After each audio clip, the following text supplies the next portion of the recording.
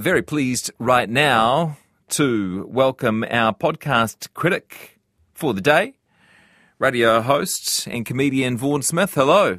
Hello, good afternoon. This is a specially requested podcast critic by me because you, my friend, put me onto a podcast that I cannot stop listening to. And tell me how you found it.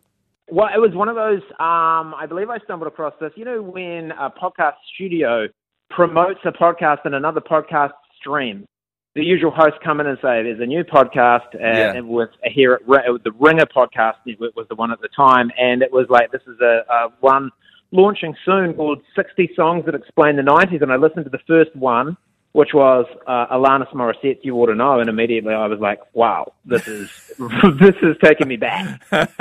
So many podcasts end up being about very serious things. Even if you tune into a comedian interviewing another comedian, they'll eventually start talking about anxiety and the dark times in their life and the problems with the world. But this is a podcast which is unashamedly, so far anyway, I've only listened to a few episodes, unashamedly just about great 90s music and the people who love it. Yeah, it's very nostalgic, and it's interesting now. All this music was all around when the internet was in its infancy. So if you wanted to hear a song and it wasn't on the radio, you were, trekking on down to like Sounds Music Store. You and I were both from Hamilton. We probably stood at the same CD tower on Ward Street and listened to Green Day albums in the 1990s. Hey, look, I was Tandy's Hamilton East, mate, and don't you forget it. Yeah, whoa, I do apologise. The bus from Morrinsville didn't stop there. We went straight to Centreplate and made a nuisance of ourselves in there. But yeah, it's all like the songs that you remember and know, and they just have been a part of our lives for, some of them 30 years. And the host points out how different the music industry was in the 1990s, that you would go to these music stores and you would often buy a CD. You would spend, in New Zealand, it was probably, $33 to buy a CD with one song that you liked from the radio. That's a huge outlay and so different to how music is consumed now. Yeah, it was that first single had to be the one that sold the album. The second and third single had to, supplement it to just kind of keep it in the charts. But the first single off it was make or break for an entire album. They might, if the first single didn't go well, never release the second or third and just let the album. Well, in saying that, he points out, Rob Harvilla is the host, he points out some songs that became popular later on and, dragged the album and all the albums that band had released previously right into the charts. He does that. He has a really good look at Nirvana and how he always said he wasn't going to do the Nirvana episode.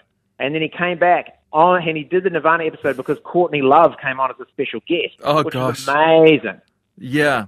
So would you like to just talk about the format of this podcast then? 60 songs that explain the 90s. Well, Rob Harvilla is the host. He's a man of similar vintage to both you and I. He started the 90s as a kid and he ended it as a pseudo-adult, where we all thought we were pretty grown up at the end of the 90s because we were the big kids of the millennium. And he just tells every song he weaves into his life in the 90s and where he was when he first heard it, or where it became like an iconic road trip song, the car he was in at the time. He grew up in small town America, which I grew up in small town New Zealand, so there's lots of like parallels about going to the big city and just how music shaped it and how, as you said, if you bought an album, that was your $33 that you had to listen to until it was scratched or the tape stretched because it was such an investment at the time. Yeah, so plenty of nostalgia. Not all of the songs I know, and it's a pretty diverse list too, in case people think that it's just, one white American guy talking about the songs in his sort of slot. In fact, there's grunge in there, there's Wu-Tang Clan and Radiohead and Oasis and Alanis and I've just been listening to the Breeders one, which is what gave me the idea for the soundbite today. The Metallica episode I'm partway through at the moment, which I'm really enjoying. So there is kind of, musically, there's something for everyone, but it is all unified by the fact that it was the music of, well, I guess for us, our teenage years, but for everyone earlier in their life. Yeah, and just before the music industry changed, it was the year 2000 when Napster and LimeWire started popping up and you could get music for nothing, essentially, at the very risk of infecting your parents' home PC with a God unknown amount of viruses. But, you know, and it changed the music industry. It didn't have millions and millions of dollars to spend on everybody's marketing anymore. And yeah, he ends every episode with a chat with another reviewer specifically about the song that he's just been talking about. Yeah, I should say that the host, Rob Harvilla, is a music journalist, so he really knows his stuff. In fact, you know, I regard myself as a music enthusiast, and I love the music trivia, and part of the reason I love it is because he knows 10 times as much as I do about any of these songs, and I don't know if it's off the top of his head or not. It's scripted, and obviously there is some research there, but it seems like just a guy who loves music so much and just happens to know all the stuff about the song he happens to be talking about.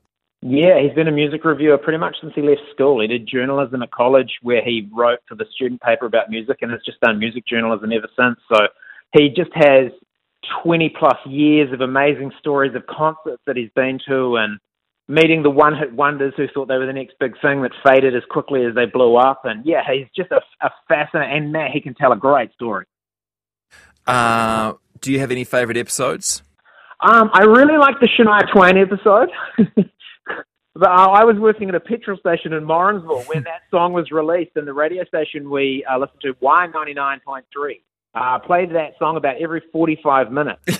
So it was burnt into my brain, and it took me back. I could smell CNG and marine diesel when I was listening to it. And just hearing the story about Shania Twain, who, you know, for a while lived in New Zealand, and then the split with her partner and how he'd produced all of her big hits. And yeah, that was really interesting. And the Nirvana episode was fascinating, just listening to Courtney Love talk very fast and almost incomprehensibly at times about her time with Nirvana and what it was like in the grunge scene in the 90s. That Shania one, you note that there's a kind of a nice little piece of trivia that you only found out listening to the podcast. To it. Yeah, the famous way Shania starts a song, you know, the "Let's Go Girls" or the "Woo," they were all, she didn't know she was being recorded. And it was her way of getting into the mood in studio to really belt out these songs. And her partner, who was the producer, would record it and play it at the start. And all the music industry people were like, it's got to stay in. It's got to stay in. It's the mood setter of the entire song. The first syllable, the first noise Shania Twain makes sets the mood for the entire song. So, yeah, I found all those sorts of little tidbits about different songs fascinating. Have you finished all 60 songs? So it got to 60, and due to the popularity, he was asked to do more. So he agreed to do 30 more and make it 90 songs that explain the 90s. And then it was by the end, it was getting towards the end of the 90s. You could tell it wasn't going to end there. So I think he has said he will do 120 songs that explain the 90s, and then that's it. He's done. He's done with the decade. Love it. Thank you for putting me onto it, and nice to talk to you today. Oh, no, great to talk to you too. Thanks. Vaughn Smith on podcast 60 Songs That Explain the 90s. As always with podcasts, you're allowed to listen to them anytime outside of 1 to 4 p.m. on weekdays.